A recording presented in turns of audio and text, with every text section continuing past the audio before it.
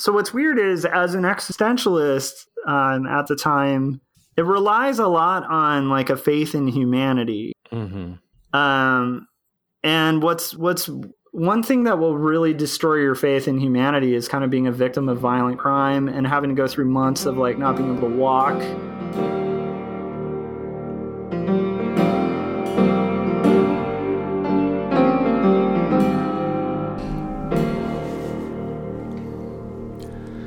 Hello, the internet. You are listening to Changed My Mind with Luke T. Harrington. This is my show where I talk to people who have changed their minds about big, important things. I'm Luke T. Harrington. I'm an award-winning novelist, a best-selling humorist, and currently both my thumbs are thickly bandaged because I still have not figured out how to use a mandolin. And of course, when I say mandolin, I'm talking about the kitchen implement, not the musical instrument. Although I also don't know how to play the mandolin. But that's less embarrassing than the fact that I managed to slice my hands open every single time I try to get out the mandolin and make some potato chips. But don't let my incompetence in the kitchen deter you from listening to this podcast. Because this podcast is awesome. My guest this week was a guy named Joshua Kemble, who actually just published a memoir about his experience of changing his mind in graphic novel form.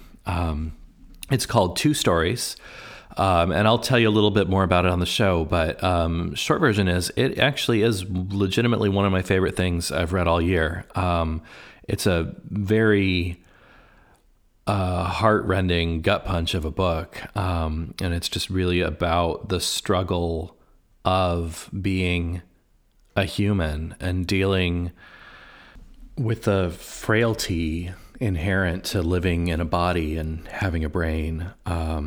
It's the story of how he lost his Christian faith, became an atheist, and eventually found his way back to Christianity in a different way. It really goes deep into the intersection of spirituality and mental illness, which really kind of makes it right in my wheelhouse. So if you like what I do, if you think you might have tastes similar to mine, I do encourage you to check out Two Stories, Part 1. It's going to be a series. But I'm going to let Joshua tell you more about it. I'm going to go ahead and flip you over to our interview, and I will see you on the other side.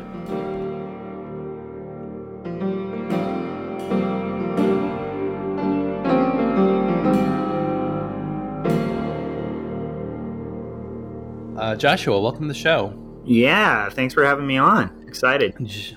Yeah, welcome. Joshua is graphic designer, cartoonist, here primarily, or at least partially, to promote his new debut graphic novel, actually, which is called Two Stories, Part 1. If it's only Part 1 of Two Stories, wouldn't that just make it one story? That's a fair point. I've been waiting to make that joke for several days now. Yeah, all joking aside, though, this graphic novel is legitimately one of my favorite things I've read this year. It's very good. You should check it out. I was telling Joshua this before we started recording, but I'm always super nervous reading stuff written by people I know a little bit. We don't know each other well. We've been like connected on Facebook a few months, I think, but I am absolute garbage at pretending I like things I don't like. So, yeah, I was very pleased that this is actually it's a really gripping read. I'm not sure entirely how to describe it. It's memoir, and it kind of bounces back and forth between kind of when does it take, like your mid-20s, early 30s? Yeah, probably about my mid-20s, and then the other sections are like, from like 3rd and 5th grade or something. So yeah, and it's this really fascinating contrast. I mean, visually, it's a fascinating contrast because like the adult years are like kind of done in this, I don't know, like Dark Knight Returns style, kind of almost like a noir. And then the flashbacks are like family circusy. It's pretty stinking cool. And it's just this fascinating contrast between like facing, mental illness and suicidal ideation as an adult versus like basically playground politics as a kid. And it's really fascinating to see this juxtaposition of like what is trauma for an adult versus what is trauma for a kid with a relatively happy childhood. Yeah, I loved it. I really did. Oh, thank you so much. I got to the end and I was like, crud, now I have to wait for part 2. When is part 2 coming out, by the way? So I'm aiming for a year and a half, but with cartooning, it tends to go at like a snail's pace because it's like, you write like a sentence and it takes, a week and a half to get that sentence done. So, Yeah. But I am aiming for like a year and a half. So that's one advantage of like publishing with an indie is they're a lot more flexible with the sequel. So sure. But I am aiming for a year and a half. Do you start with just a script and then work that into panels, or do you just kind of make it up as you go? Yeah, so or is that a stupid question? I have no idea. It's a great question. When I first started writing comics, I like my favorite cartoonist is Chris Ware, and so I was like, I'm going to write like Chris Ware, where he just kind of writes as he goes, and he's brilliant at it. And I really quickly realized I'm not Chris Ware. And so with this book, I definitely kind of went back to school in the sense of like just kind of treating it like I would treat any serious writing. So I draft a script, I get it edited. I have like 5 people I really trust that are English nerds, like help me out with like just kind of pointing out like, redundancies or anything like that. And then from there, I make the comic. So and the art and stuff. But yeah, it's definitely one of those things where if I kind of wrote it as I went, it would be really problematic if I took a wrong turn. Cause like I said, a sentence can take like a week and a half. So if you take a wrong turn in a graphic novel, it's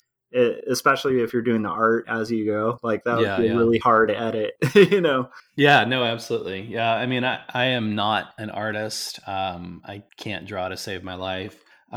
There was a time when I was like 14 when I was like, I want to be a cartoonist. And I started cartooning and I was absolute garbage at it, which is why I'm a writer/podcaster now. But, speaking of someone who's written a novel or 3, there is a lot to be said for planning out beforehand. Yeah.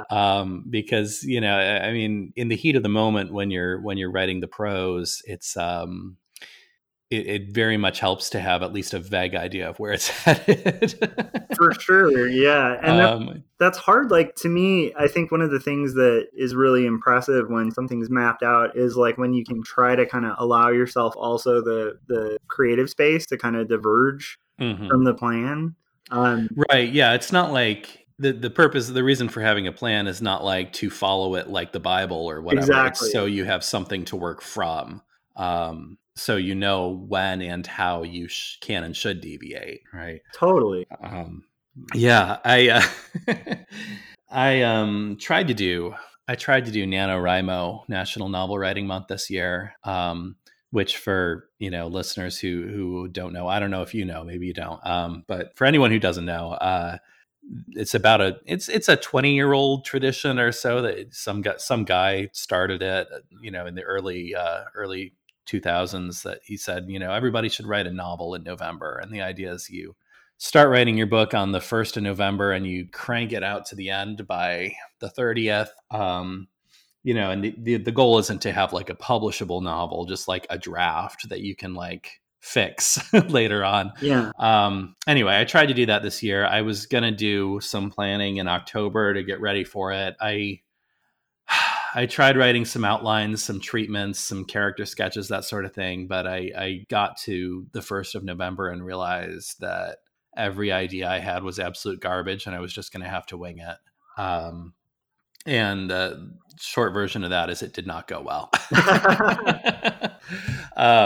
I did not finish it. I'm still actually working on it. I'm writing, a few pages a day just to see where it goes. But, yeah, the official quote unquote official goal of NaNoWriMo is to get a 50,000 word draft written.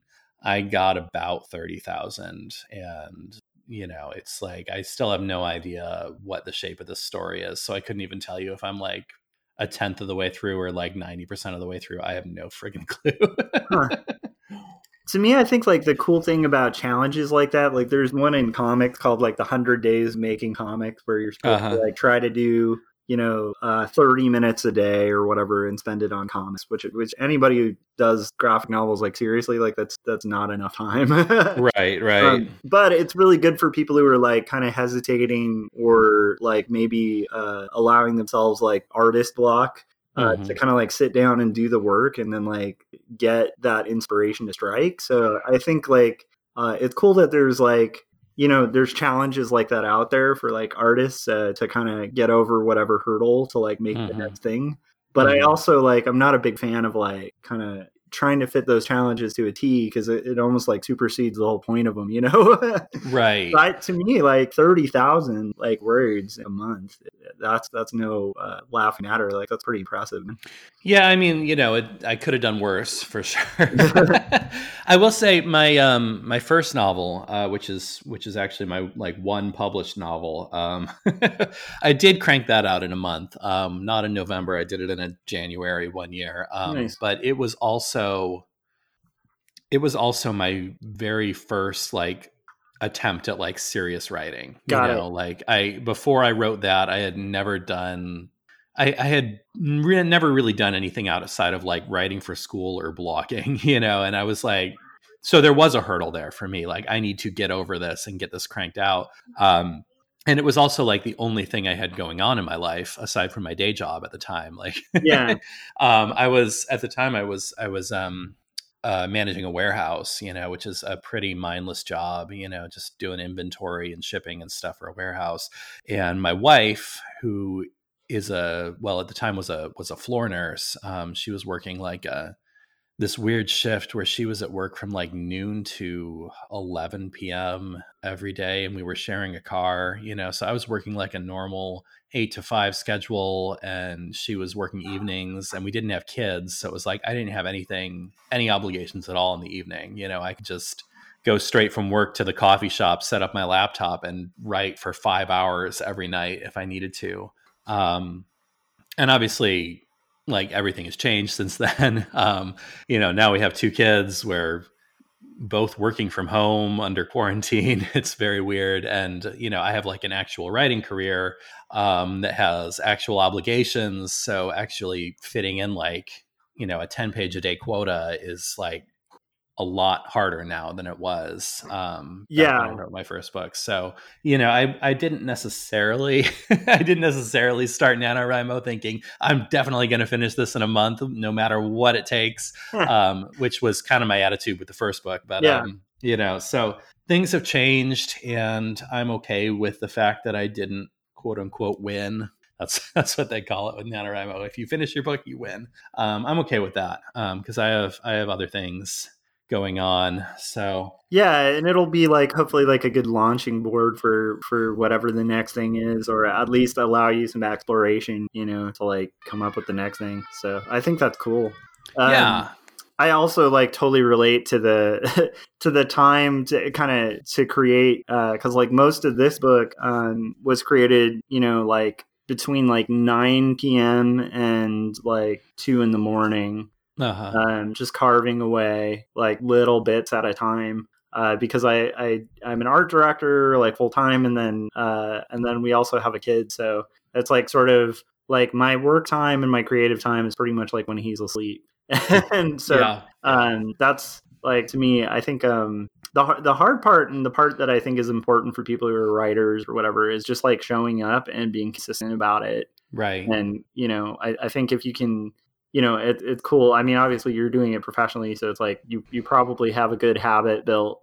Right. But like for me, that was a real big thing for me too, as a cartoonist, was like trying to kind of discipline myself to where I would spend the amount of time to actually get the work.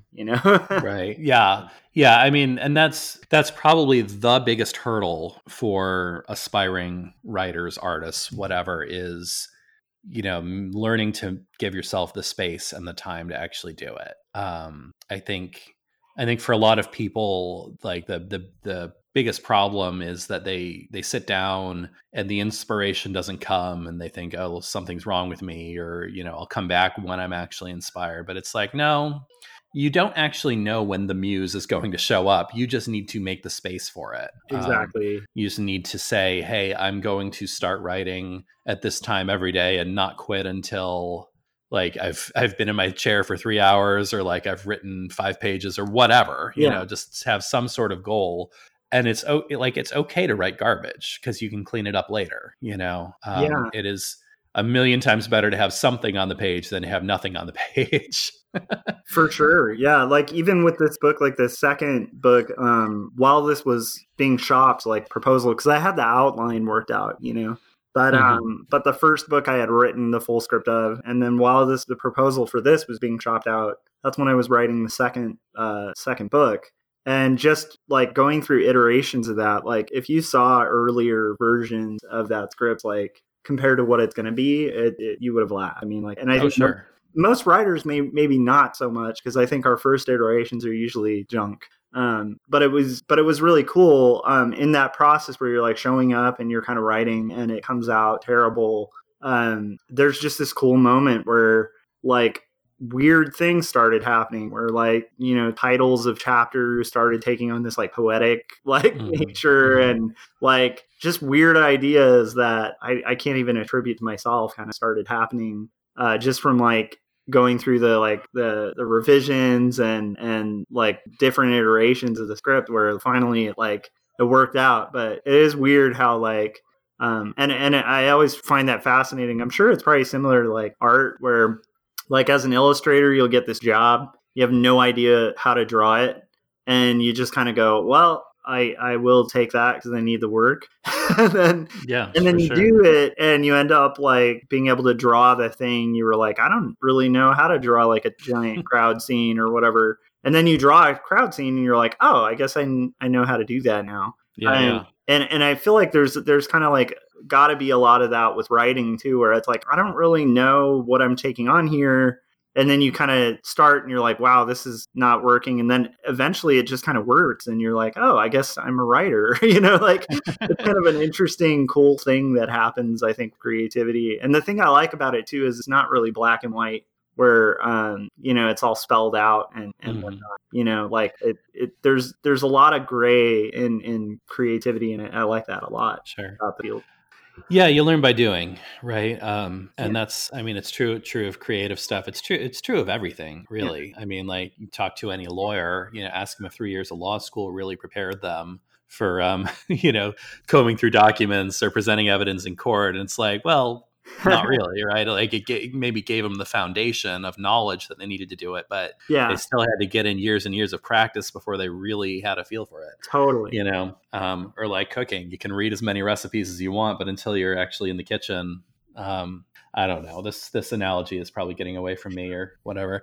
But yeah, we should probably get into what we're talking about. But real quick, one more time, please do check out Josh's book, Two Stories.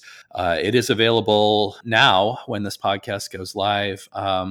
It's great. I guess what we're going to talk about here is kind of the story that Two Stories is based on, i.e. your life. So maybe this is spoilers. I don't know. But yeah, you came to me and you said you'd really like to talk about your deconversion from Christianity and eventually your reconversion to Christianity, which is, you know, the gist of the book, or at least, you know, the book that's out is part of this story. So yeah, I mean, why don't we start at the beginning? I related to this book a little bit. Not that I've experienced any of the trauma you have. I've had a almost embarrassingly easy life, but I related to the early story pretty well because I felt I grew up going to a Christian elementary school, and I always kind of felt like I was the goody two shoes of that school, which is. I don't know if there's anything more embarrassing than to be the goody two shoes at the Christian school. I don't know. Totally. But why don't you start with that? Cool. Tell me about that. Yeah. So, and I'll frame this in a way that hopefully can lead to some of the reasons I kind of abandoned my faith. like growing up I grew up in a Christian household, and I'd say like fairly intellectual Christians. Like my dad was like a Francis Schaeffer type Christian, had like five, I don't even know how many, but I think it was about 5 college degrees, Oh, for sure. ranging from like architecture to like philosophy, and I believe graphic design and a bunch of other things. Oh, wow. Yeah. History too, and then he had gone to seminary too. So he was a pretty brilliant man, and That's very much the type of person who like you'd come home from school with some idea that's like your new idea, like this is what I think, and he'd play devil's advocate, and which actually helped me form a really rational method of thinking. And I'm sure everybody thinks their thinking is rational. So, but anyhow, like that, so that I do want to say like, and then my mom was like an English teacher and an English major. So I think that's part of why I even was drawn to comics is like,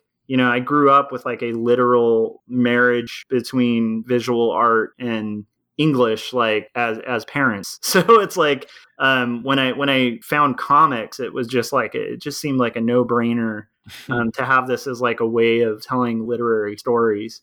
That's so weird. We basically had identical childhoods then. Oh, nice. You know, my dad got a master's in geology before going to seminary, getting his MDiv from a Presbyterian seminary. Nice. My mom was a deaf educator before I was born. Like she had her master's degree in deaf education. Has basically, you know, got her bachelor's in English, worked in deaf education for a while, eventually just became an interpreter, like a sign language interpreter for the public school system in Lincoln, Nebraska. But anyway, oh, that's right. So yeah, we're no wonder I liked your book. We're basically the same person. Yeah, so like so I just wanted to, you know, mention that because like a lot of what my idea of Christianity came from, that kind of I think was like a spoiled version of it, was not from my family. So I want to be clear, like I have a family of like pretty legit believers who are like pretty rational, intelligent people. But it being the 80s, you know, they did fall a little bit for some of the satanic panic stuff. And definitely we're into the idea of like homeschooling, or doing like Christian schools and Christian education. So like initially, like when I was a kid, like my earliest memories, we had moved from like, I was born in Tarzana, California, and then we moved from there to Texas because the whole graphic design industry had shifted to computer based. And my dad, like, because of all those degrees, was just like, I'm not going back to school to like relearn how to do this thing. I'm just going to take a gig at like a printing company. And so we ended up in Texas in a private Christian school where some of my earliest memories from that school are like learning why Texas should have seceded. And also learning how all the, you know, the forefathers of our country were Christian, and how evolution is like complete nonsense, and like evolution's the enemy, Democrats are the enemy, and keep in mind this is a memory from kindergarten.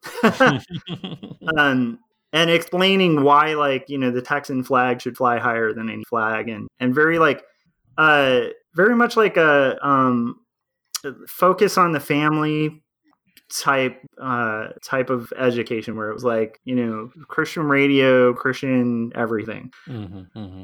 So then we transferred. So then we moved back to California. And in retrospect, I found out that was partially because my parents, like, even though at the time they were very right leaning, like politically, they found it really propagandistic and weird living in Texas.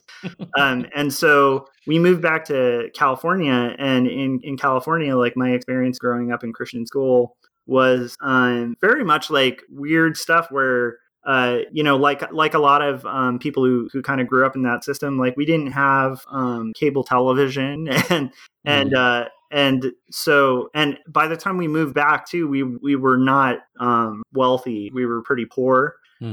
But my mom taught at the Christian school, and so that allowed me to be able to go to a private Christian school because she was teaching there as a first grade teacher at the time.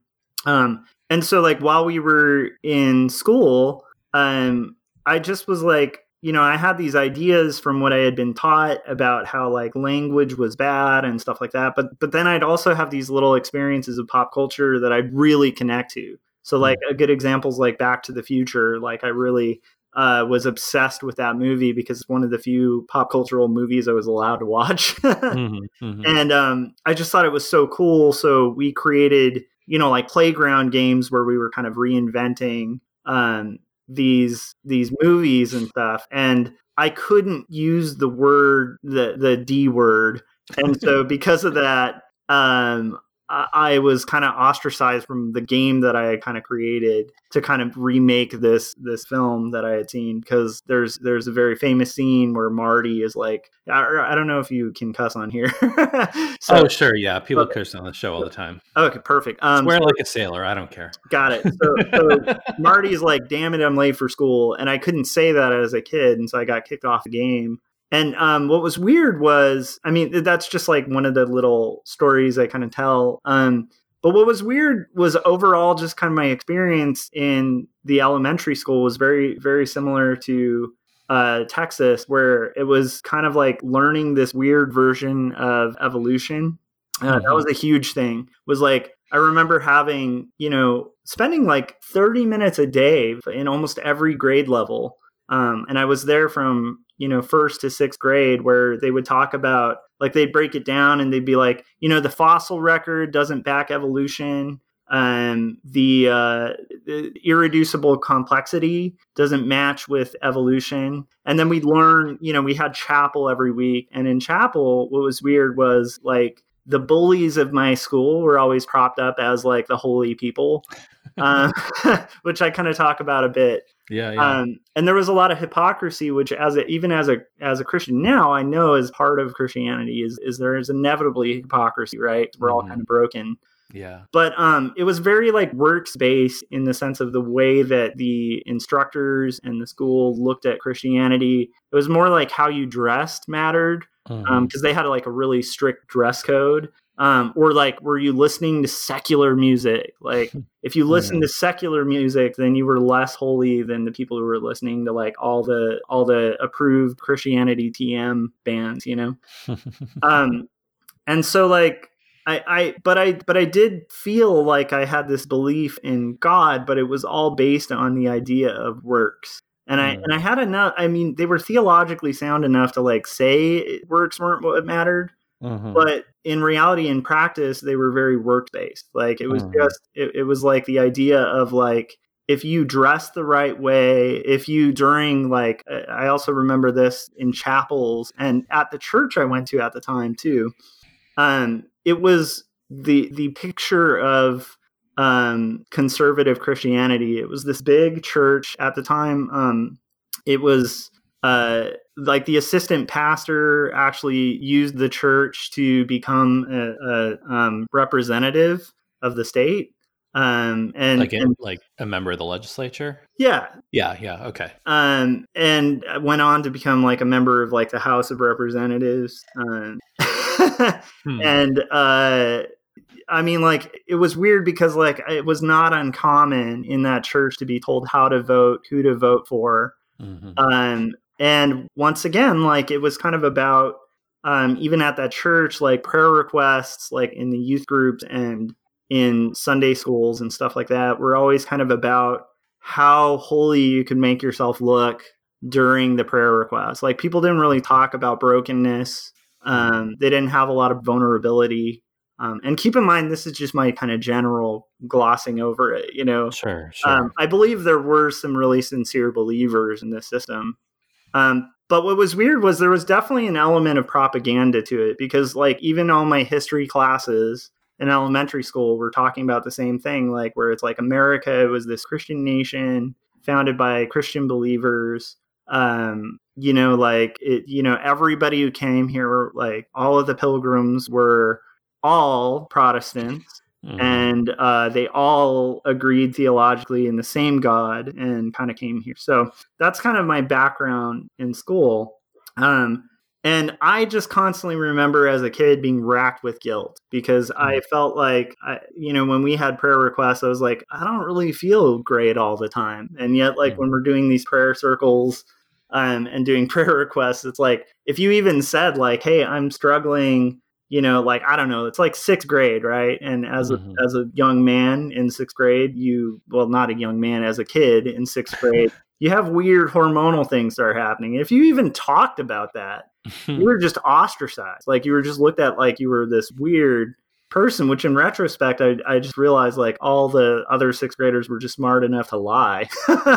Yeah. But, I'd say like, I'm struggling with this kind of thought or this kind of thing in a prayer request. And people would kind of look at me like, well, I'm just like struggling with just being so good to my neighbor, Yeah. So anyhow, needless to say, like I ended up transferring to a public school, which was really helpful. And this was when, like high school, middle school? Middle school. Okay. So, well, before that, actually, it's like I was kind of this squeaky clean kid, and I met a really close friend of mine who I'm still friends with today, and he's a character in the book. And he kind of taught me how to cuss and kind of presented, like, sort of sided with me because there was a lot of bullying in elementary school too. And, physical fights and stuff like that where I was kind of not the winning side. And so I was sort of a man without a country at the school where I felt really isolated. I was a geek. I was really into comic books, which isolates you enough. But then also I was really sincerely trying to kind of practice as a Christian, and that kind of isolated me as well.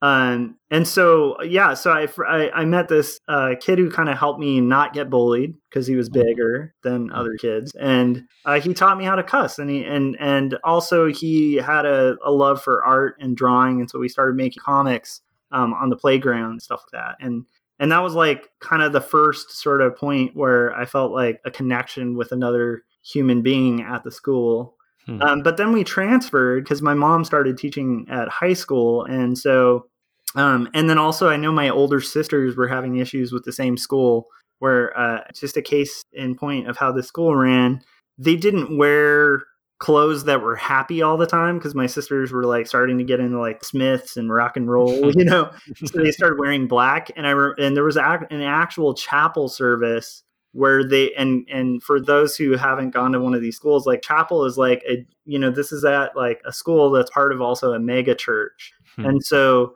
you've got hundreds and hundreds of kids in this giant auditorium, and they put my sisters in front of the entire auditorium and said, this is an example of how you don't dress. Wow.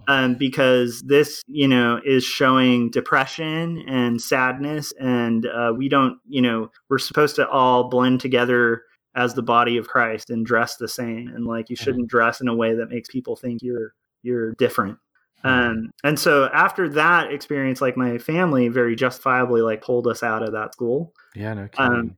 And so I went on to like kind of high school and public school, and in the public school system, I met a ton of non-Christians who magically were good people and didn't really fit what had been told throughout like this bubble that I had been raised in, where it was like, if you talk to non-Christians, like it's this, or like they're embedded in evil. And I was like, these people are more moral than the people I knew at the Christian school. And not all of them believe in God. Right. So, so anyhow, so flash forward to like high school, and I started getting into indie rock, and I dabble a little bit in like smoking weed and just kind of typical kind of rebellious teenager type stuff. I started playing music in a band, and at the time I still consider myself like a Christian, but it kind of has become at that point like a thing where like I would identify as a Christian. I would tell people I was a Christian, but I just would call myself like a Christian who was kind of like, my issue was like, I kind of didn't care. Like I knew it was real, but I didn't care. And that was kind of my stance for a very long period of time, until I was like in my early 20s. And I had finally like sort of get like, right out of high school, I dropped, I kind of didn't go the route of going straight to college. I sort of dropped out of the school system for a while and tried to kind of make it with my band. And was working like graveyard shifts at an AM PM. And just kind of playing music. And then I remember one time getting robbed at the AM PM at gunpoint and being like, okay, I could die at the same PM and be the person who like was trying to like start a band and working at an AM PM, or I could like go to the local junior college and transfer out of this valley and transfer to, get my art degree and actually like do what I think I should be doing, which was always kind of making comics. This might be a stupid question. Is an AM/PM, is that like a convenience store or what is that? Oh my gosh. Okay. I forgot about that. So, and I remember this from working at AM/PM. It's a BP. It's okay. So there, in California, and I think there's like 2 other areas in California, or not in California, but on the Pacific coast that call it AM/PM. And it actually is owned by British Petroleum. Okay. But when they tried to change the name, because AM/PM had been its own kind of franchise out here, and I think it's owned by Arco at the time. But when they tried to change it to say BP, a bunch of people were just like, I'm not buying British gas. and so they just kept the name AM/PM and Arco, even though it was just BP. And I guess to the majority of other places, but it's like a gas station, like a mart. Got it. Okay. So I'm sorry. I when I talk to West Coast people, I always have no idea what they're talking about because I've never been to the West Coast, but well, it makes sense. I have a similar thing where, sometimes I'll like if somebody's from any area that's slightly near like Chicago, I just instantly assume it just is Chicago, like when I'm talking. So yeah, I get that. There you go. I'm like an hour and a half away from Chicago here. So yeah. So in my mind, I'm like, okay, so you must live in like a Frank Lloyd Wright building, and it's just exactly. There's a bunch of cool cartoonists. That's all I know. But yeah. So what was interesting, like coming out of school though, and like when I went back to college, was I was that kid in college because of my upbringing where I was like, I'm not going to let college, I'm forgetting what that terrible movie is with the kid who God's Not Dead. Yeah, God's Not Dead. I was that kid, except like imagine that kid with professors who aren't trying to do what that kid's professor was doing, but the same response, right? Yeah. So I was that kid who I was like, I don't care what you say. I'm going to believe in Christianity and God is, the salvation of humanity. And they're like, yeah, I'm just trying to teach you like theology. So could we kind of get back to the lesson here? I wasn't saying anything about your beliefs, and I also was like, I would say like politically probably like very like libertarian. Mm-hmm. I mean, I wasn't quite Ayn Randian, like I had gotten through that stage in like junior high. Yeah. But I was definitely like more on the side of like the idea of like believing that like the best way to help society is to kind of like benefit, the top, and then it'll trickle down. And Ronald Reagan was great. And then I started learning history. And so for me, this was like sort of how I became an atheist, was weirdly enough by learning history and science. Mm-hmm. And now keep in mind, I don't think that would have caused me to be an atheist had the school I was raised in, the Christian school, not hedged their entire faith on like the idea that like this is scientifically provable. It's fully rational, and it's also like embedded in the history of America, and kind of tied conservatism into the Bible, which I think for people who are familiar with the Bible would know like none of that is biblical. But I was taught that was biblical, and so. Yeah. Or maybe I even confused it as biblical. But what was interesting was because of that, when I started reading about the Founding Fathers, this is a very typical atheist story.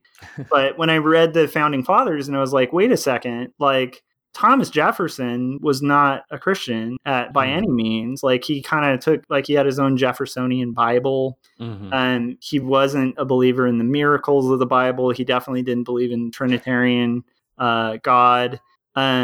and he was more of like a humanist. And then I read more and more, and I was like, okay, like the only dude who really seemed to be a Christian was like Adams. Like there's not like a ton of strong Christian like founders. And so I was like, well, they lied about that, right? And this is a typical atheist story in that sense too, where it's like one lie kind of made me go, well, what else are they lying about? Mm-hmm.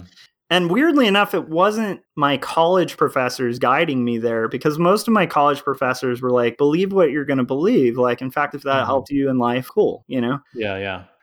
So a lot of this was my own reading. Can I ask what school you were at? Desert Christian Schools. Yeah. So it was a Christian college. Oh, I'm sorry. No. That was my elementary school. Okay. So yeah, I was initially at Antelope Valley College, which is like a local junior college. So at junior colleges, you aren't having these hard, like, I can't imagine it being like one of those colleges where you're going to have a lot of those like hard atheistic professors. Right. Yeah. But anyhow, I did finish up. So I started having some questions come up, like, and that's when the other thing was like just having history professors. And then also because I was an art major, having to take some art history classes where I'm like, there's this thing called a basilica, and the whole structure of the building is for control and kind of reinforcing different class statuses. Mm-hmm. And it far predates the Christian use of it. But we use that building and we use those structures to kind of reinforce like power and poverty. And that's weird.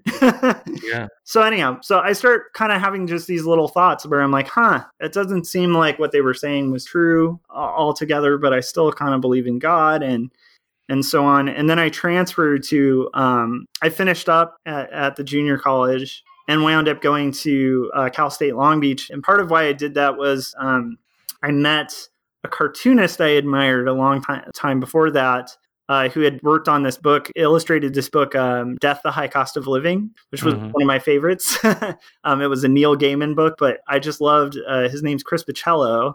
And when I was in high school, I was able to meet him, and he said, like, I was asking for suggestions for schools, because at the time there weren't like cartooning schools. And he was like, just Cal State Long Beach is great. Like, he praised this guy, David Hadlock, and who was running the program there, and just talked about like, you'll learn the foundations and learn how to draw there. And that's really what you need to do if you're going to do comics. So I transferred there also because I couldn't afford like a really expensive private college, like Art Center, Sure. So I transferred there. I moved to Long Beach, and at that point, like right after I had transferred, this is like, well, at this point I'm like in my early 20s. I know I'm kind of bouncing around. Sure. Yeah.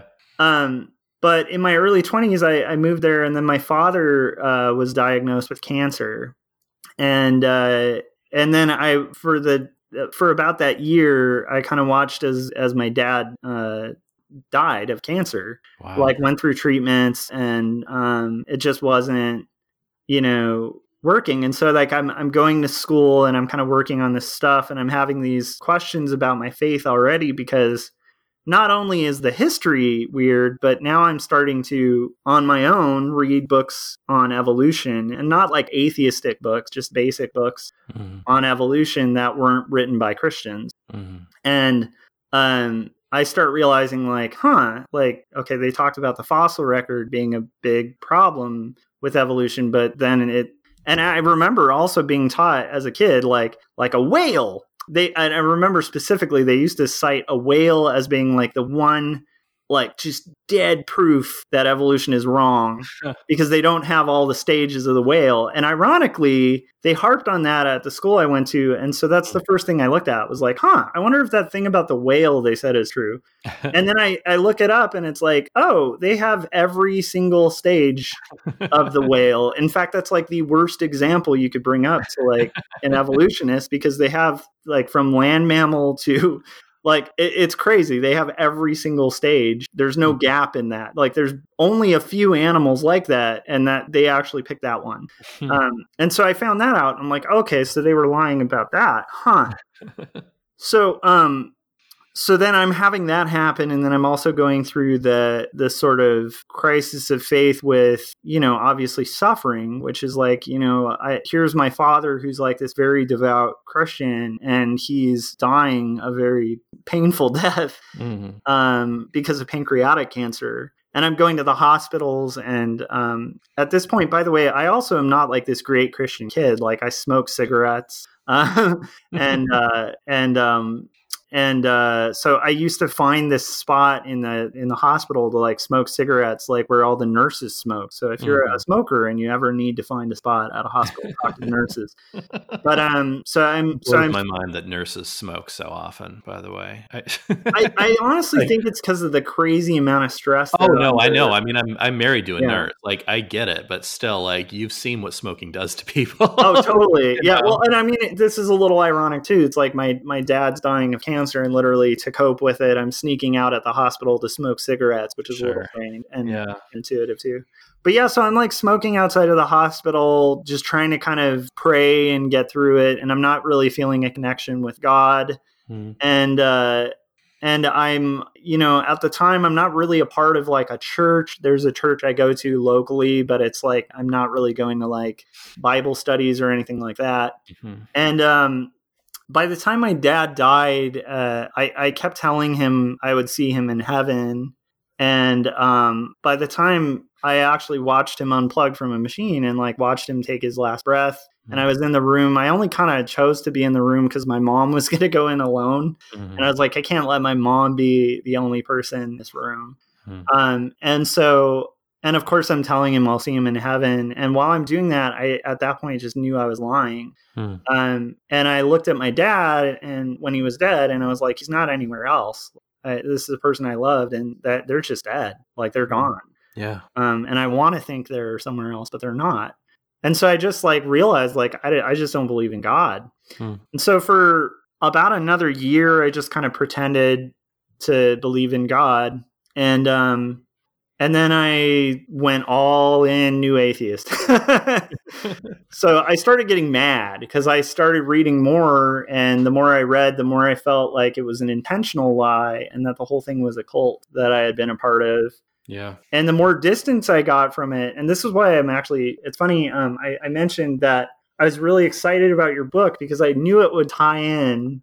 Once I read it, I knew it would tie into my story because ironically, I even started coming up with hatching a plot to write a book that was going to be called Sunday School for Atheists. And it was going to bring up a lot of the stuff you're very head-on confronting in that book. But I remember, like, I started really reading the Bible as an atheist, I think more than I'd ever read it. Because I realized, like, my understanding of the Bible was mostly from, like, what I had been taught in Sunday school and a very, like, childlike view of the Bible. And so then I started getting into all those problematic chapters because, of course, if you're going to like reread the Bible, you're going to start in the Old Testament. And when you start in the Old Testament and you take away the veneer of like Sunday school stories, like the account of Noah is not like it's tough. It's not an easy thing to read. It's like literally watching the entire earth get annihilated except for 4 people. Yeah. And there's a lot of passages, that are really disturbing where, like genocides of entire people are commanded. And it like, like God is literally telling people to wipe out women and children. It's there's a lot in the Old Testament that's very difficult. And I started reading for real, like without any extra book, to interpret it. I was just like, what does the Bible actually say? And I just became horrified with it. And so I joined, I would say I kind of joined the new atheists philosophically. And that's when I like started reading Hitchens and Dawkins and all the heavy hitter new atheists, which it's funny in retrospect, I could have gotten into deeper atheists, although I still like Hitchens, but I could have gotten into like deeper level atheists than those, but they were kind of my route into like full out atheism. And then I just became convinced that the whole thing was fiction, that it was a control mechanism for a political party, and I kind of abandoned my faith. So that's like sort of how I changed my mind first. Sure. So what's weird is I then changed my mind later. And so that's the tough part of this conversation. But anyhow, so one thing that helped me change my mind from full out atheism, first off, it was not Christians. Like the Christians that I knew who were like eager to fight and argue and would get really easily offended if I talked about evolution, did not change my mind. I will just be clear about that. Imagine that. Yeah. And I find that a lot of Christians, now that I am saved, like, and I have changed my mind, I do really keep in mind, like, this is like, I then spent 15 years as a dug in atheist. So I want to be really clear about how unhelpful that approach is with atheists. Sure. I think the best approach with atheists is just to have a conversation and to realize that truth doesn't negate truth, and to kind of be more like Luke in the sense of like murder bears moonshine and mayhem. Engage with the difficult stuff within the Bible. Engage with the stuff that's uncomfortable to talk about and theologically hard to grapple with, and be honest. Like don't be the teacher. Because I've taught college too, and I remember one of the best pieces of advice I got before teaching a class was to not ever pretend I knew something I didn't when you're teaching a classroom, because they will read it and then you've lost the respect of the classroom. Sure.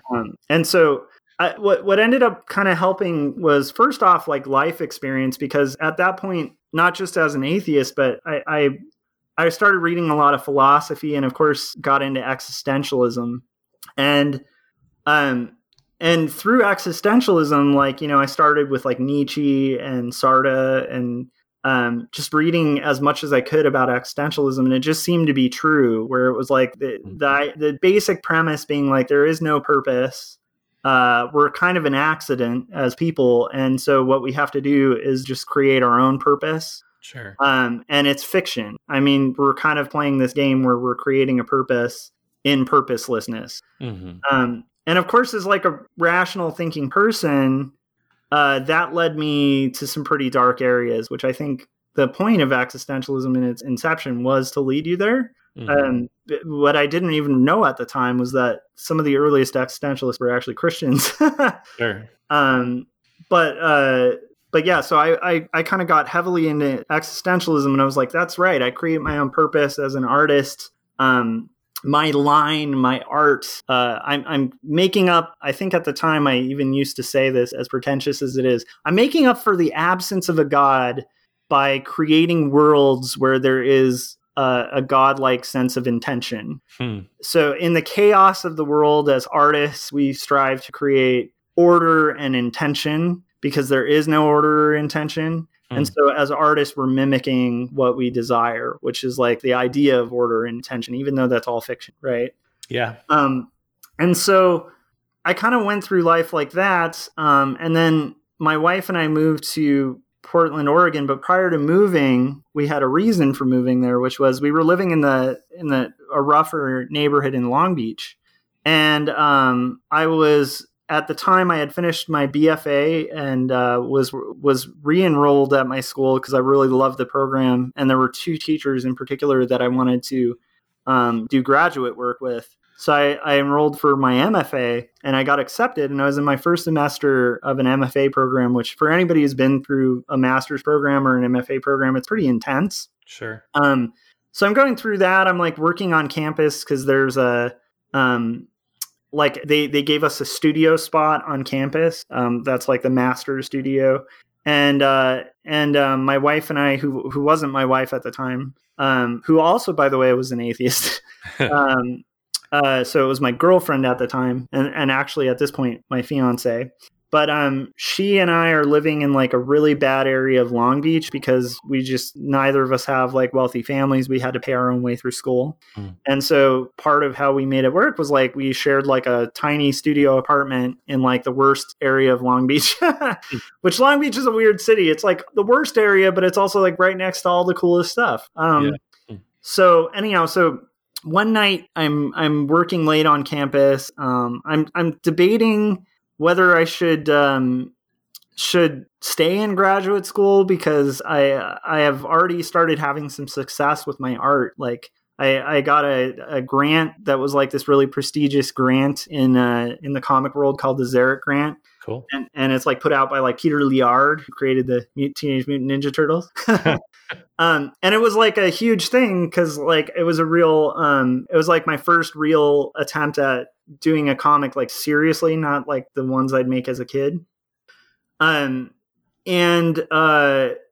because of that, like I didn't think I'd get the grant because people like, that I really admired, like Derek Kirkham and Jason Lutz and a lot of like really heavy hitter cartoonists had started with Xeric Grant. So I was like, I just don't think that's gonna happen. Mm-hmm. It happened. I started getting press and really being able to like make a living as an artist through like a mix of that and just my own stubbornness, where I was like, I got a degree in this. I'm not going to make a living doing anything other than this. I just hunted for work and started, but it was finally starting to kind of pick up to the point where I couldn't really justify being in graduate school because I didn't really want to teach.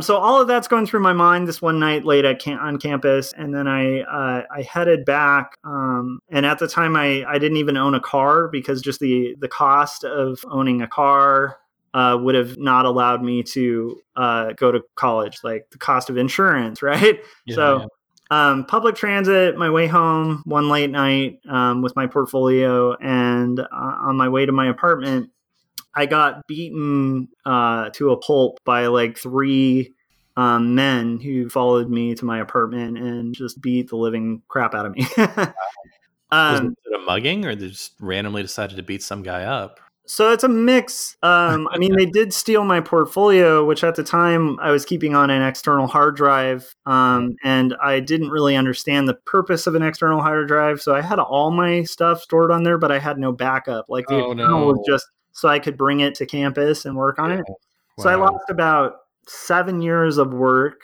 Wow. And then in retrospect, it turned out that it was an initiation. So it was like they kind of picked me because of the color of my skin and the location I was at. And that was part of their initiation. So they decided to pick me. I was lucky. Wow. Yeah. So what's weird is as an existentialist at the time, it relies a lot on like a faith in humanity. Mm-hmm. And what's one thing that will really destroy your faith in humanity is kind of being a victim of violent crime and having to go through months of like not being able to walk, not being able to have the status stuff that, a lot of your friends might be around for, where you're like, I'm an artist, you're an artist, we're all artists, we're all succeeding, Yeah.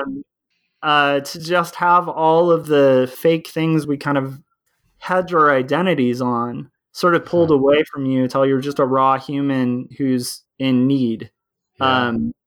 And so what's weird is going through that experience, and anyone who's been through, like, I feel like I lucked out, I wasn't able to walk for like 3 weeks, but, wow. And then for about 2 years, I wasn't able to walk in public, without feeling PTSD and like feeling like I have to be prepared for like a fight. But anyhow, so the psychological damage from that wasn't nearly as bad as like other people who've had far worse happen, Yeah, but it was definitely enough to make us first off want to move, and second off like make me really doubt human beings, because people weren't helpful enough. I didn't have insurance at the time, and I'd have a friend. I had a friend who like collected pools of money to help, and so of every friend I had, they kicked in like $50, which when you're dealing with $20,000 worth of medical bills is not very helpful. Sure. But was sweet, at the time. But it's just one of those things of like, well, human beings aren't really helping here. And hell is other people, as Sart told us. Yeah, right. So what was interesting was just like there was a lot of struggle and a lot of like kind of heavy stuff, and a lot of this is like a teaser for the second book too, which will get more into the kind of violent crime stuff. Sure.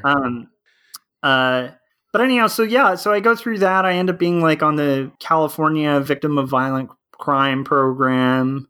and just trying to piece my life together and also deal with just being helpless. Like, because when you can't make a mark, like you literally can't make a mark, how do you make your existentialist mark? I mean, that kind of makes it a very bleak belief system, you know? Yeah. And so we kind of go through this and weirdly enough recover, and I double down on my atheism. Like, I'm like, like even in that, like it would be nice to think there's something greater, but this whole thing, that would be fictional thinking, and that would be kind of to help me feel better. Right. And I've never been a guy, I mean, part of why I even had trouble in elementary school is I've never been a person who can just like believe something just because it's comfortable or it's the popular thing. Right.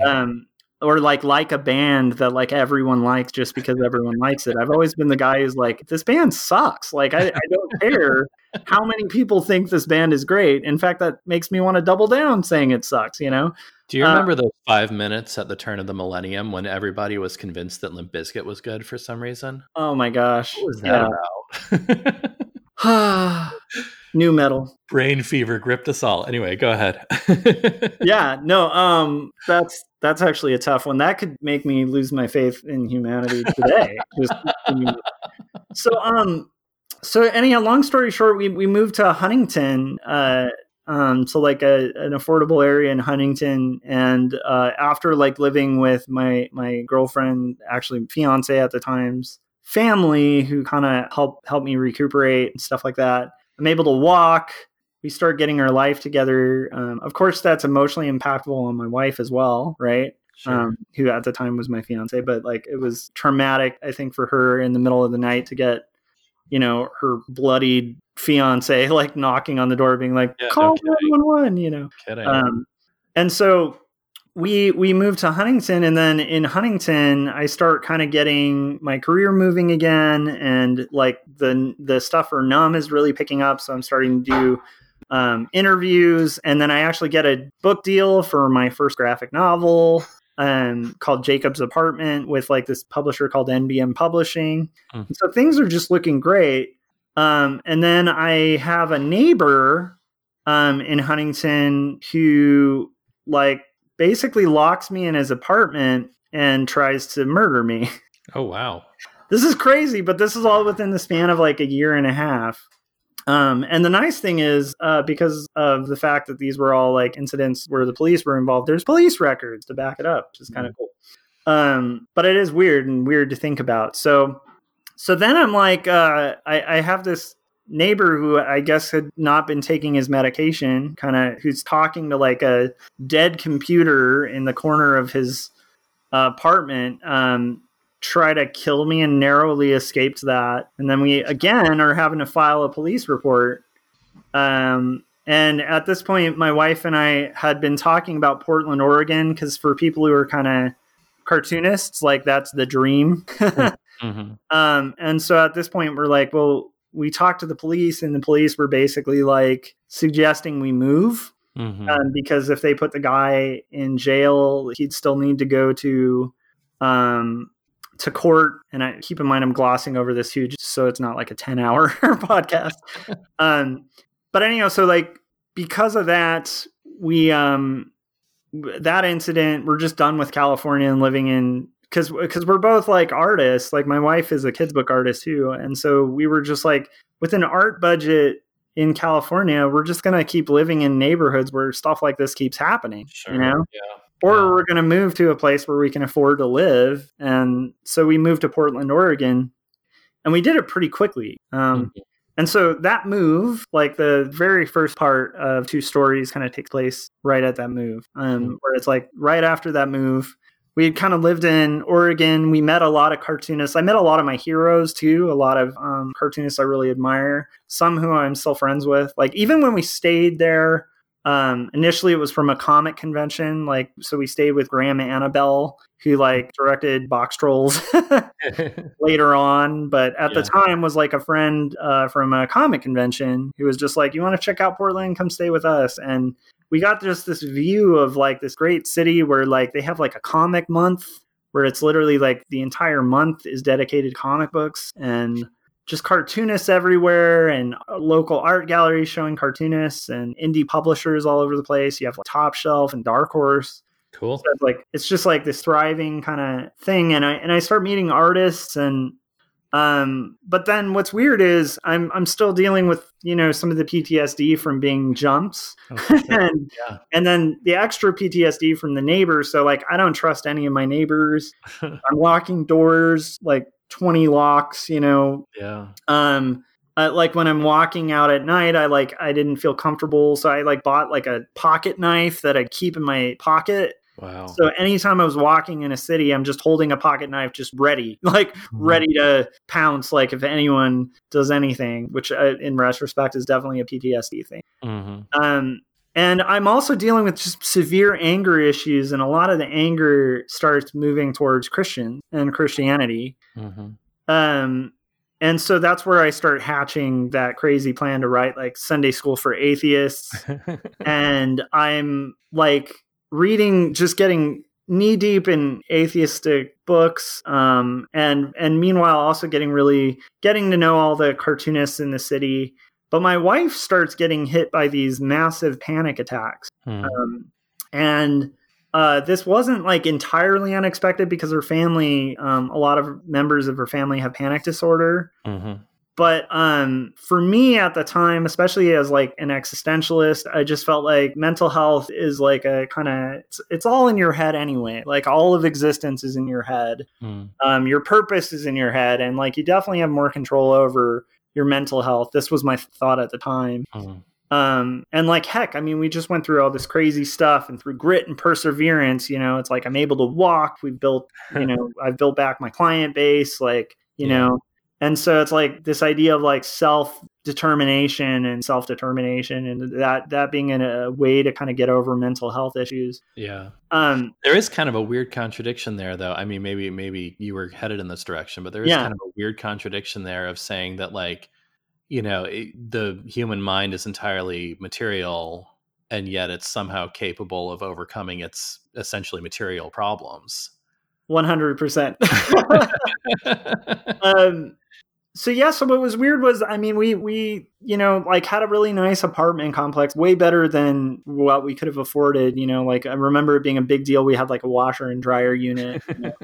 But my wife's getting these panic attacks, and I'm getting more and more angry, which is probably assisting in her having panic attacks. And also, honestly, like she had been through some trauma there too, where it's like each of these incidents, she's on the sidelines, dealing with the aftermath of like, and so we kind of proceed until like my wife has panic attacks to the level where she can't function. Like she can't even go to work.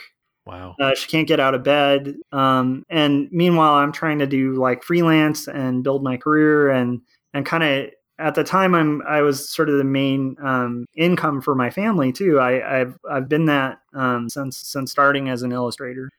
And so it's like I didn't really have like a cushion. So it's like if I don't get, the next freelance gig, like we're done. And so eventually it just got unsustainable. Like I got very frustrated as a caregiver. I wasn't like a really perfect caregiver because I hadn't read enough about panic disorder. So my attitude was kind of like snap out of it, which is, if anybody reads up on how to deal with mental illness and panic disorder, that's not a really effective way. Imagine that. Yeah. Yeah. Or just being like, it's not real, it's all in your head. Like, oh, that's not very helpful for somebody going through mental health issues, Yeah. Yeah. And keep in mind, I'm also a person who's been prone to depression since a really young age too. Sure. And so I should know better, especially at the time. But I'm just full of rage and anger at like people and at Christians because I feel like I had been finagled. And then now my wife is in this scenario where she can't take care of herself, and I'm caregiving for her. And it eventually got to a point where, and I wasn't caregiving well enough. And so it got to a point where her family came and helped, and then eventually took her back to California with them because she just couldn't function, Yeah, sure. But then keep in mind, I don't have a car. I don't really even have a license at this point. I'm kind of stuck in Portland, Oregon with our dogs, and the bills of the apartment that we both moved to and all of that stuff on my own. Mhm. And I start getting plagued with this thing that's been plaguing me far before, which was the part of existentialism that I didn't really get into. But it's like the end part of existentialism for me was I never understood the interpretation that existentialists had about making your own purpose. Because it always felt like, okay, so the whole reason to be an existentialist is you're just basing things on like cold, hard logic. Right. And so if there is no purpose and it's meaningless, then why would you choose to play pretend Yeah. and make a meaning? Right. Yeah, I mean, that's always been my beef with atheistic existentialism. It's like if you create the own meaning for your life, then your meaning is no less imaginary than God was, you know? Exactly. And I was one of those weird existentialists that was really bothered by that. Like I didn't, and I don't know if that's weird, I guess, but I was really bothered by that because that didn't make logical sense. Yeah. What made logical sense to me, and this is so dark to say this made logical sense, but it made logical sense to me for people to off themselves because it just was like, why would you choose, like if you're playing a board game where you know the end, and you don't think there's any meaning other than meaning you create, like why not just call it? You know, like I know the end of this game and it's not a great ending, so let's just end it. You know? Yeah, so, well, I might be totally making this up because I don't have the information in front of me, but I feel like I've read about there have been studies that have found like people struggling with depression tend to have a more objectively accurate understanding of reality than quote unquote mentally healthy people. Yeah. And which is crazy to think about. Like mental health is somehow hinges on like delusion. It is nuts to think about that. And what's interesting is as a Christian now, I definitely think I don't think I was far off from the truth. So what's interesting is like this led, you know, to where I start my book. And the reason I started my book with this was just kind of let people know the stakes and also let them know what kind of book this is. Because I didn't want to like falsely lead people into a book and then sneak attack them with some heavy material. So I just started pretty heavy. So what this led me to, you know, I was in my apartment kind of feeling sorry for myself. I had been boiling with this idea of like, what is the purpose of pretending anyway for years, you know? And then I finally given the perfect mental health dilemma, which is, you know, now I'm isolated. And I'm just stuck with my thoughts. And I finally go, you know what? I agree with that. I actually think there is no purpose. And I think the best thing for me to do would be to kill myself. So I publicly transit my way to Burnside Bridge late at night. And I actually ended up climbing up on the railing and willing myself to jump off. And what was weird was I couldn't. And I was like staring down at the water over the edge of this thing. I made sure I like looked, there's like a guard booth, you know, and I checked the guard booth to make sure the guard wasn't like paying attention. And because I was really freaked out about the idea of like what if the guard came out and was like, oh dude, don't, you know, because I'm not doing this for sympathy. Like I really just thought, no, this is like the time to kind of call it. Sure. Yeah. And what was weird was I couldn't, and I just kind of got frozen, and I was really frustrated and kind of pissed about not being able to jump because I was like, this is what I believe though. And I just was shocked by my lack of faith in my belief. Because I felt like the ultimate act of faith, if that's what I truly believed, was to just kind of call it because there was really no purpose. So if there was no purpose, like it's kind of faithless to pretend there is purpose. Yeah. So I ended up commuting home and kind of, at the time, because I think a lot of the trauma too I had before, I was occasionally doing things like hitting walls, weird stuff that I never did as like a teenager. Like I didn't really like punch walls as a teenager. Yeah. But as a grown man, I was doing that. And I was just thinking like how frustrating.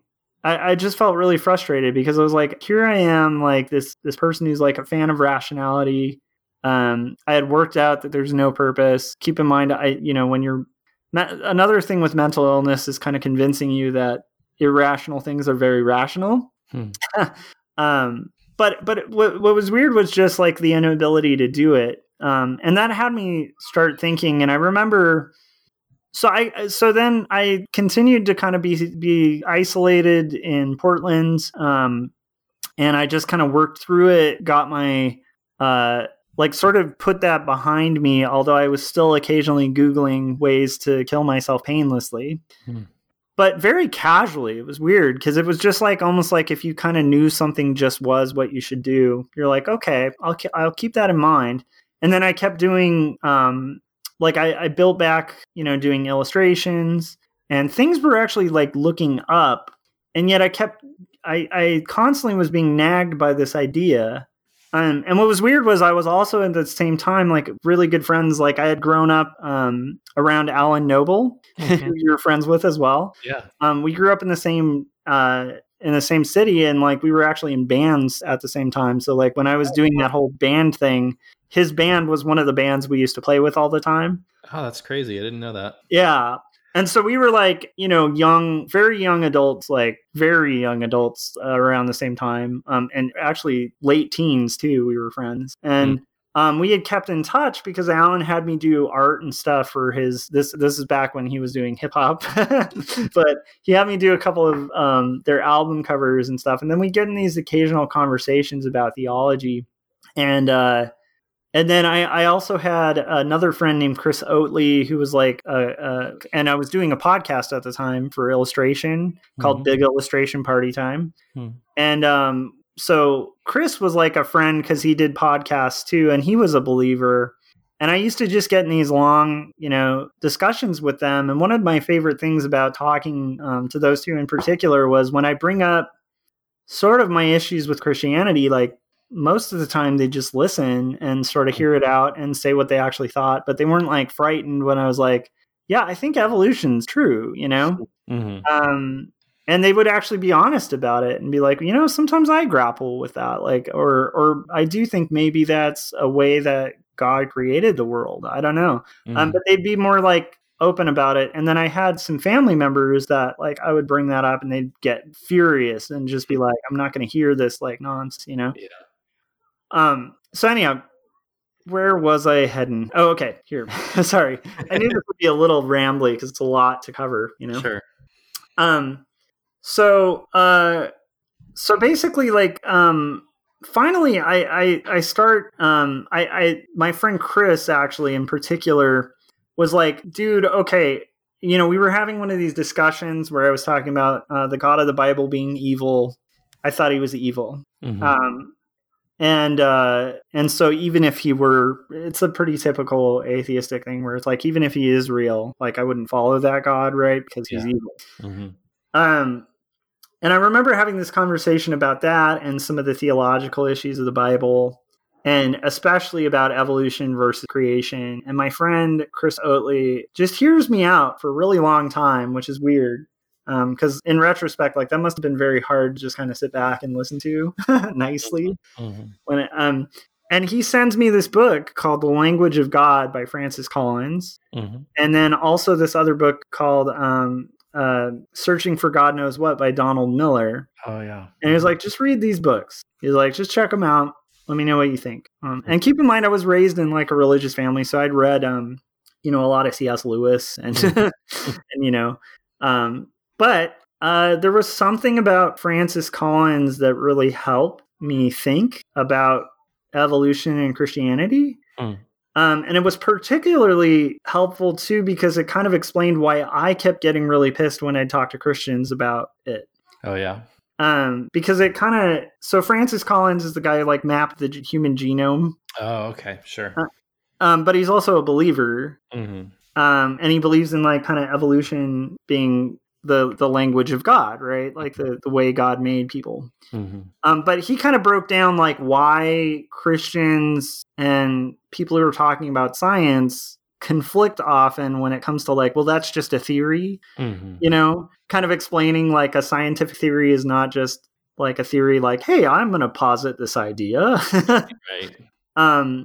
And he also got into sort of the mechanisms of how strange it is that if and this is the irreducible complexity thing, but on a more, I think, reasonable level. Because growing up, it was always the irreducible complexity story was always using an eyeball as an example. Again, I don't think my educators at the time understood what they were trying to argue against. Because like the eyeball is one of the weird things where they have like all levels of reducible complexity found in nature for the eyeball. Yeah. But that was brought up as like, well, you can't reduce an eyeball, and it's like you can. But what was interesting was Collins brought up a really good thing, which was about the idea of reductive science, where it's like, in theory, you should be able to reduce down to the smallest item and have the explanation get simpler and simpler. Mm-hmm. But what's weird is, and what he found really fascinating was when he had broken down the human genome, and he realized that like at a smallest molecular level, we actually get semiotics, which is not simple. Semiotics is like a language, and language is very complicated.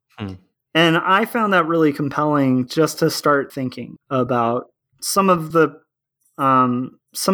reasons I was believing that God was fiction. Another thing that I found odd, like when reading Donald Miller, was reading a Christian who wasn't a hardcore conservative. Yeah. And was actually a good writer. And keep in mind, this is before the atrocity of that film was released based on... Oh, you're not a fan of that one? I didn't like the movie adaptation. Yeah. I actually really dug the movie. I know that I'm kind of in the minority there, I guess, but I didn't mean to trash a movie that they might have liked. I did love Blue Like Jazz, the book, though. And I did find it really refreshing to read a Christian writer who was artistic and thoughtful. And weirdly enough, in that Searching for God Knows What book, he brought up some really basic stuff that I thought was really useful too. He talked about, if he basically starts it off by saying like, hey, just for a second, pretend that the God of the Bible's real. Mm-hmm. And like if human beings were in a scenario where they were with a creator that told them their identity, that told them their purpose, that told them when what they created was beautiful, that basically gave them, their reason for everything. And then you were withdrawn from that situation. What would the world look like? And he kind of painted this picture of like, you would probably end up in this scenario where everyone is like kind of in a lifeboat scenario where they're all, competing for relevance and for like beauty and for significance and trying to kind of find their significance. And then you probably find that they're not really succeeding at it. Right. Yeah. He paints it, of course, way more eloquently than I did, but sure. He also brought up just like how weird it is that people wear clothes, which I still think is a pretty good point. And it is weird that human beings, right, like in a biological framework, like why they wear clothes, like that's a weird evolutionary choice. Sure. Or, I mean, my dog wears a sweater sometimes, so. That's true. I have like two pugs. Well, had two pugs, and like one of the pugs, we always put sweaters on, so that's true. Maybe we just have really obnoxious owners giving us sweaters. But yeah, so anyhow, like, so these books just started to change my thinking in the sense of just allowing different viewpoints and hearing from a viewpoint that was like not trying to say like evolution is wrong. Mm-hmm. And keep in mind, like my hobby at this time was like watching debate, like sure. I've always been a nerd for like that kind of conflict. I like watching debates. So I'd watch, like Hitchens debate creationists. And so what was fascinating me was just to realize like there was a window where you didn't have to deny truth or what you perceive as truth if Christianity was true. And this window where like maybe there isn't a literal 7 days of creation, and another window where, you can actually be aware of the history of the United States and not like pretend it was some Christian nation, and yet also be a Christian, I don't know if that's, for me, that was profound. In retrospect, it's kind of silly because I know for a fact there's a lot of Christians out there that believe that, but Yeah. So that started to make me think, but I still couldn't rationally come to grips with the Christian narrative. I think for atheists, the biggest, hardest part, and I think for Christians, when we say this, we know it's absurd, but it's true, right? But it's the idea of like, why would a God send himself to forgive him, like to forgive sins that he himself didn't want? Like he made creations and then sends himself to save those creations so that he can appease himself. It's a weird premise, you know? And I couldn't get over that. And I just thought it was the most absurd thing. But what was weird was there was a night where I started, like, I was doing my artwork late at night because I'm a night owl. And I was working on some illustrations, I think I think at the time I was doing like illustrations for The Root for this guy, Lawrence Ross. Like we were doing like an editorial cartoon. Okay. And I was working on that and I was feeling panic about the outside world. And so I was like triple checking the locks and just also like, you know, having that same, even though things were starting to work out, like my fiance and I were starting to talk more over the phone and we were kind of going to work out a way to have me move or her move or whatever to kind of make it work out. So things were starting to look up. And yet I still kept like wanting to look up ways to kill myself because I just philosophically thought that was the way. And I was still feeling this panic and fear. And I remember starting to think about it and just being like, okay, I'm going to just read what Christ has to say. So I've been like reading all this stuff, like that's Old Testament stuff and like nitpicking the Bible for kind of things, but I want to see what it is. Because at the same time, I'm just kind of mystified by why like so many members of my family believe in this thing, you know? And I started thinking about like also just how much hope that would give you to like to have this idea that there's like a purpose, you know? But just not being able to like wrap my head around it, like meaning like I still just can't pretend, right? Right. And so finally it was like one night where I was like triple checking the locks and I started reading these passages in the New Testament, like, come unto me and I will give you rest. My burden is light and my yoke is easy. You know, just knock and the door will be open to you, right? Yeah. Basic biblical truths, you know, and just talking about the peace of God that surpasses all understanding. And I was just like thinking about my life and I was realizing like I'm full of nothing close to peace. I'm full of panic. I don't trust people. I don't trust, you know, I don't even trust like the purpose for my own life, even though things were looking good. I had a publishing deal, you know, I was going to get my book out, which by the way, that book was criticizing Christianity too. So what I did was I just like thought back to like some stuff my parents talked about, not that I heard at Christian school, you know, where they were just talking about how you just kind of pray to Christ to reveal the truth, right? And you just kind of knock on the door and it's open. So I literally just prayed and was like, I can't believe this nonsense. But if it's true, I want to know. I like sincerely want to know. And because I like that description of like peace that surpasses all understanding. And I am tired and I could use rest, you know? And what's weird is, this is the part that's undescribable, but it's like no amount of logic got me there. I just like, I wound up feeling a total peace overcome me. And it was weird. It was almost like a breath. And I'm a person who was raised in a very like, you know, there's a little bit of mysticism in Christianity, but the version of Christianity I was brought to believe did not believe in faith healing or anything. Anything remotely, like, in fact, if anything, like I said, the school I went to was all about works. It had little to do with like the Holy Spirit. In fact, they didn't really talk much about the Holy Spirit. But I felt the Holy Spirit, and that was really weird. And it's weird to even say as a skeptic. But I felt the Holy Spirit. And the weird thing was the next day I woke up convinced that God was real. And I literally like started reading through all those passages, those problematic passages, and they just kind of made sense. And it didn't make sense why they made sense. That's really interesting. And what was weird was then I started thinking, okay, so my fiance is an atheist, and now how am I going to tell her Yeah. this thing? Yeah, for It sure. took me a week and a half to tell her, and then when I told her, it turns out she had become a Christian No kidding. like a month prior and was afraid to tell me because she thought I'd be angry about it. That is insane.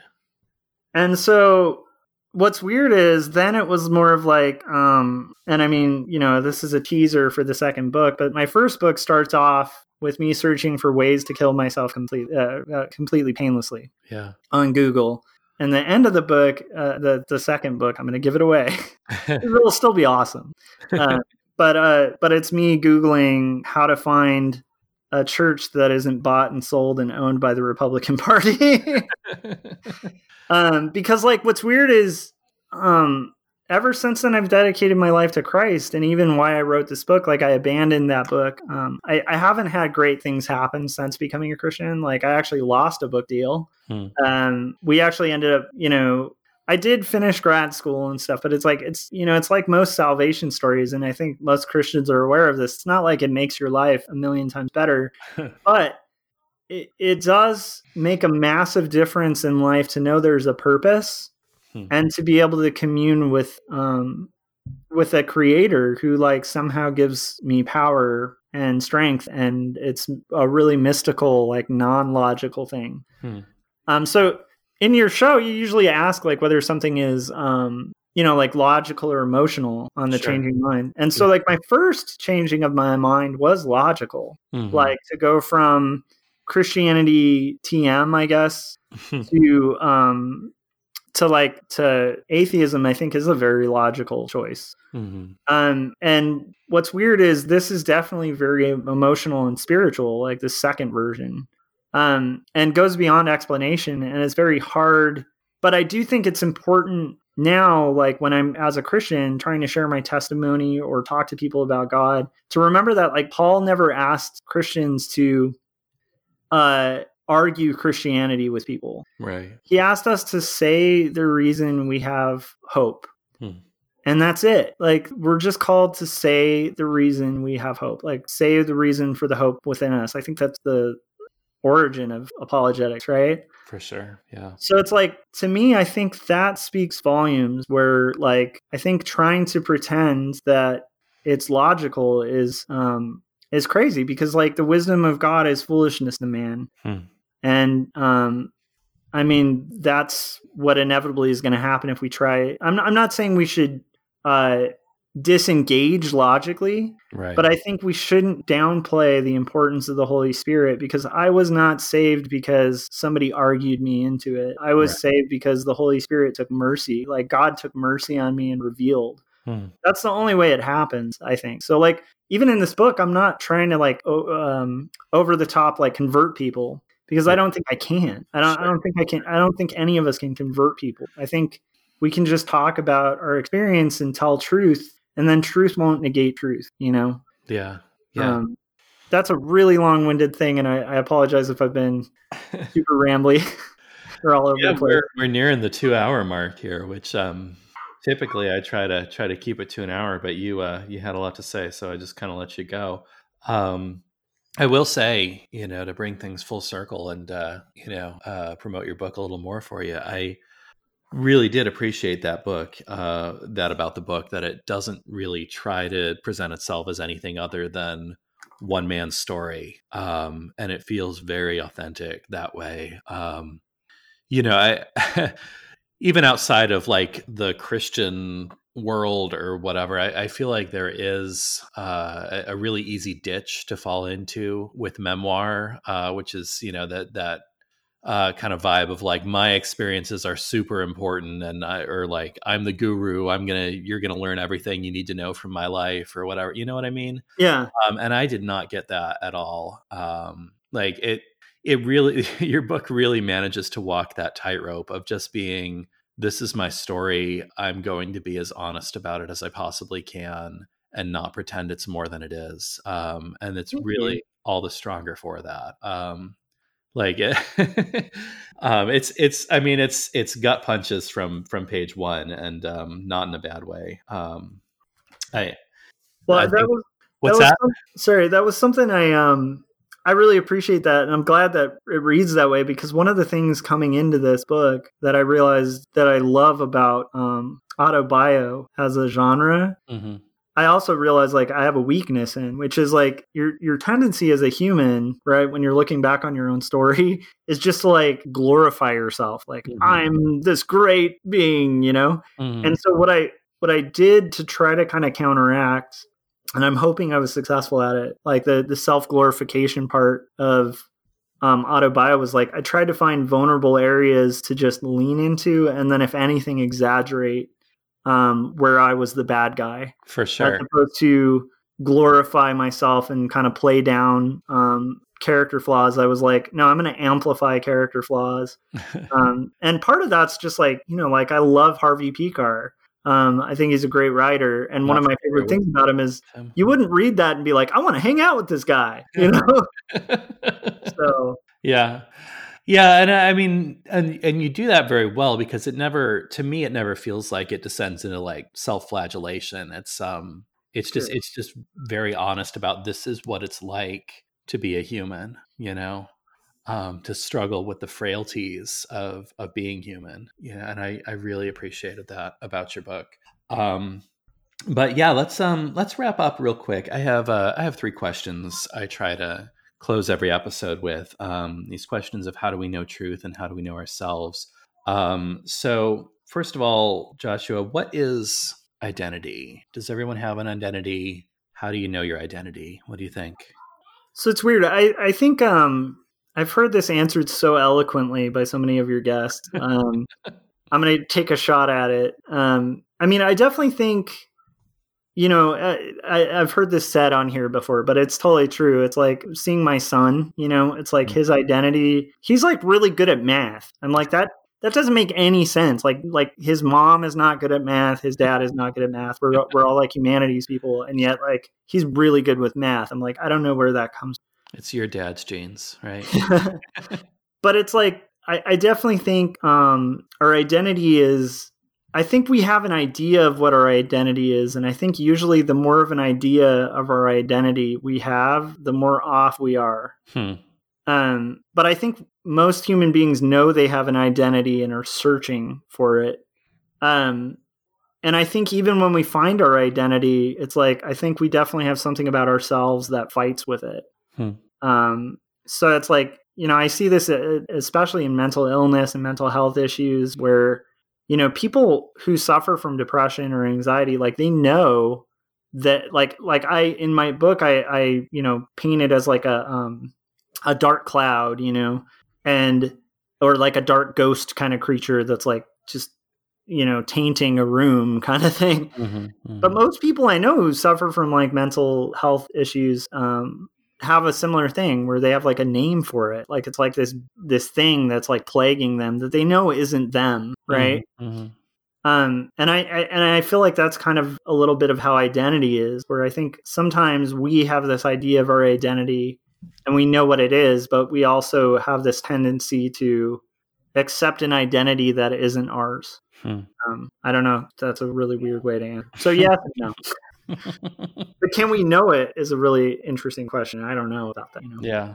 This is a random question. Are you a video game guy at all? I am a retro video game guy. Yeah, I'm just curious if you've played the game Celeste at all. Ooh, no. Okay. You might appreciate it. I don't know. It's you know, it's a fairly recent like indie game, but it's very retro in style. It draws pretty heavily from like Mega Man and on the NES and that sort of thing. But that could be my jam. Yeah, it draws both in its plot and its gameplay. It kind of draws from this concept of like depression as an entity living in you. It's a really fascinating game. It's, you know, it's very like old school 8-bit gameplay, but with like a pretty serious adult story that complements the gameplay really well. It's very cool. You should check it out. I will. Second, what is human nature? Are we all the same deep down? Are we all different deep down? Are we all blank slates? What do you think? I definitely don't think we're blank slates, and I think that school of philosophy can be pretty naive, and I think not observing the world, you know. and once again, I think being a parent helps with that, where it's Yeah. like you see your kids and it's not all like love and fluffiness coming out. It's like they learn very quickly to lie and cheat and are very like really have to learn sharing. Like they don't just get born with sharing. In fact, they get born with the reverse, which is like, that's mine. So that's been interesting. But I definitely think I think we each have our own stories.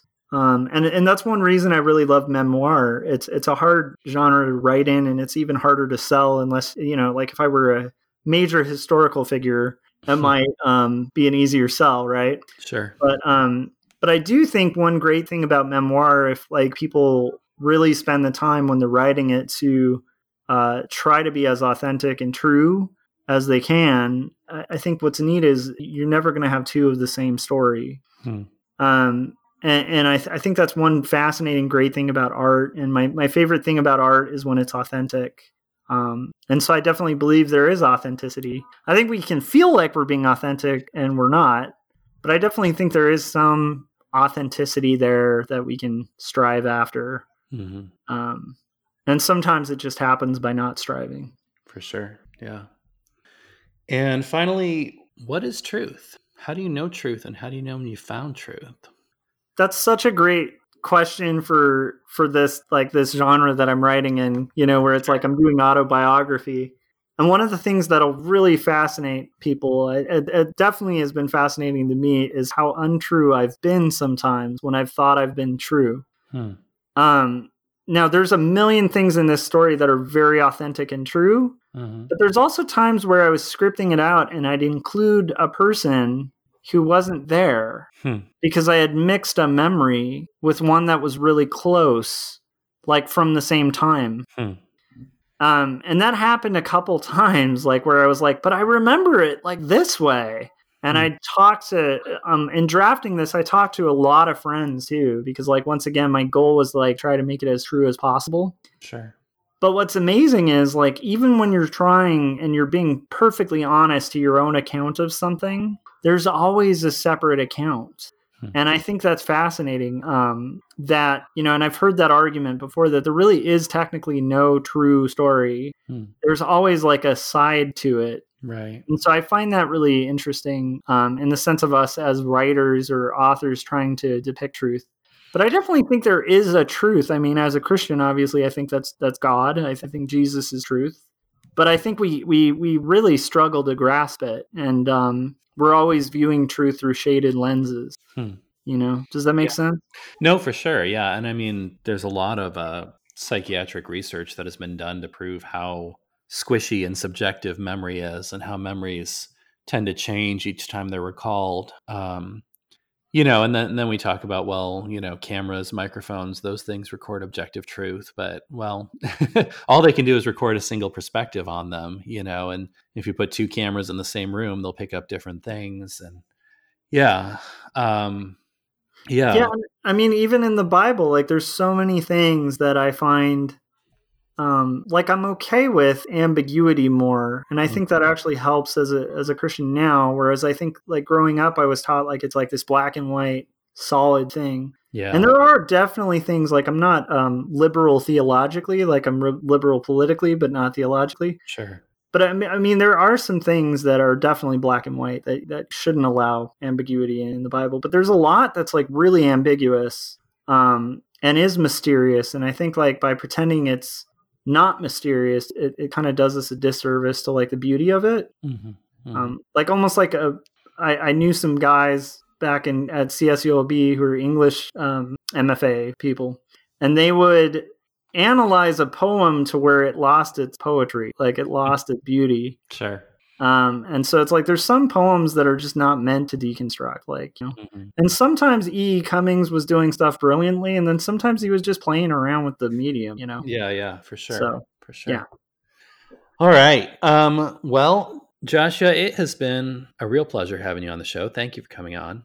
Thank you for having me. Yeah. Before we go, real quick, you want to just tell people one more time where they can find your book and where they can find you on social media or anywhere else?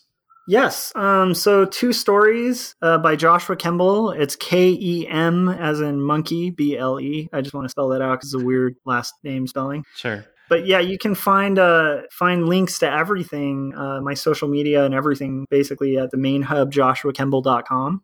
And then also you can just, right now, the best, most effective way to get this book is through Amazon, because that helps the rankings. And early on, that's definitely an important thing. So just search for Two Stories by Joshua Kemble. But you will also be able to get it at most comic book stores and independent bookstores just by asking for it. It's available through Ingram. So, yeah.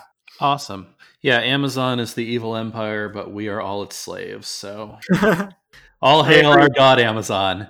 All right. Well, this has been Changed My Mind with Luke T. Harrington. I'm Luke T. Harrington. You can find me on Twitter at Luke T. Harrington, or you can just go to my website, luketharrington.com, and I will see you around.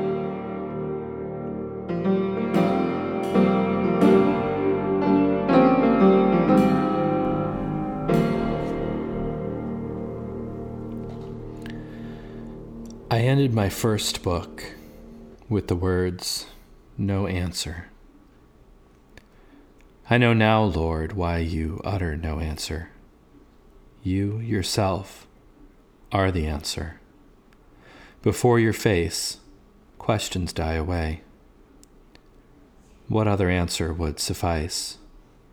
Only words, words, to be led out to battle against other words.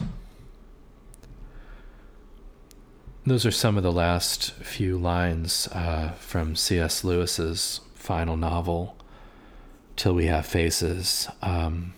It's an underrated book, probably his least well-known novel, but I think his best. And I've always found that a really striking summary of Christianity's response to the problem of evil.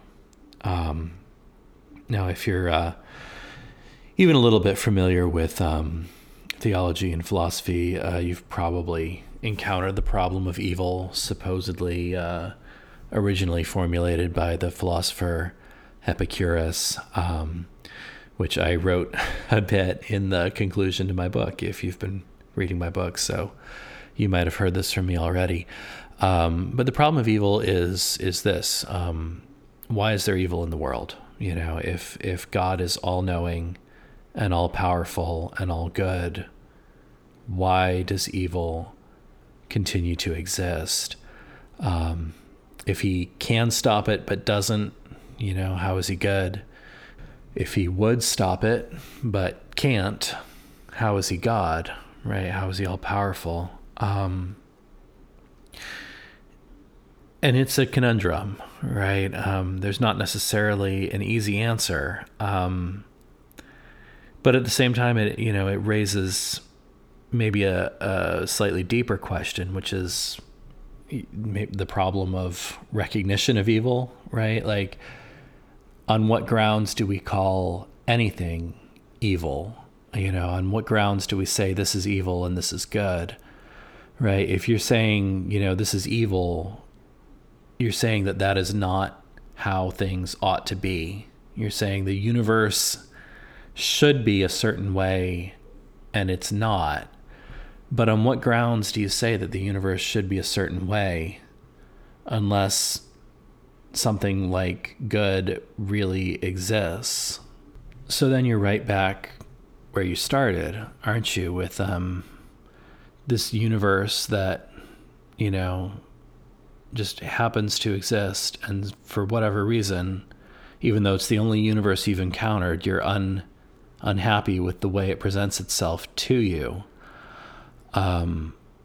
which many would suggest is a strong argument that God or some similar source of this idea of good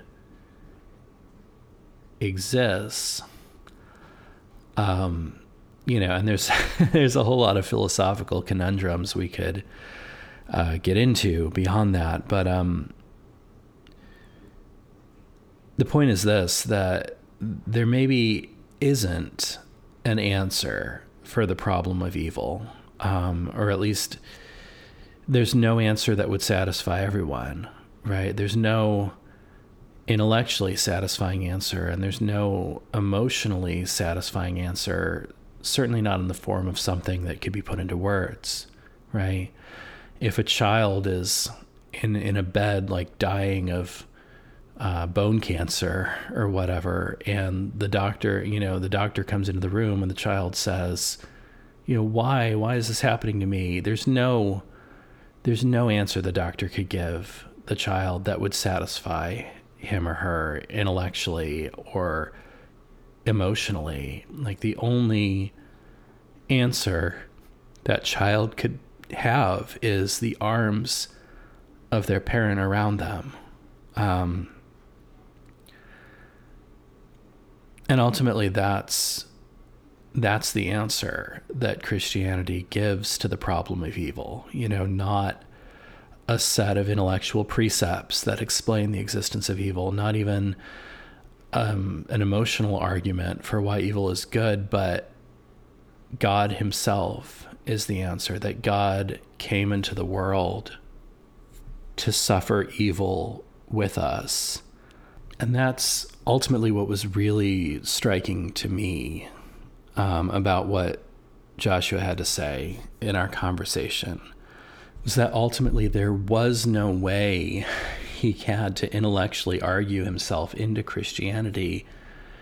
The only way he got there was the despair of living in a world with no meaning, and then finding hope, not in an idea or even in a feeling, but in a person. And I don't know. I mean, that's just, something to think about. I only present these things as something to think about. I've said before, this is not a Christian show. Like, I'm not trying to hide my Christian faith, but I'm also not trying to make an evangelistic podcast here.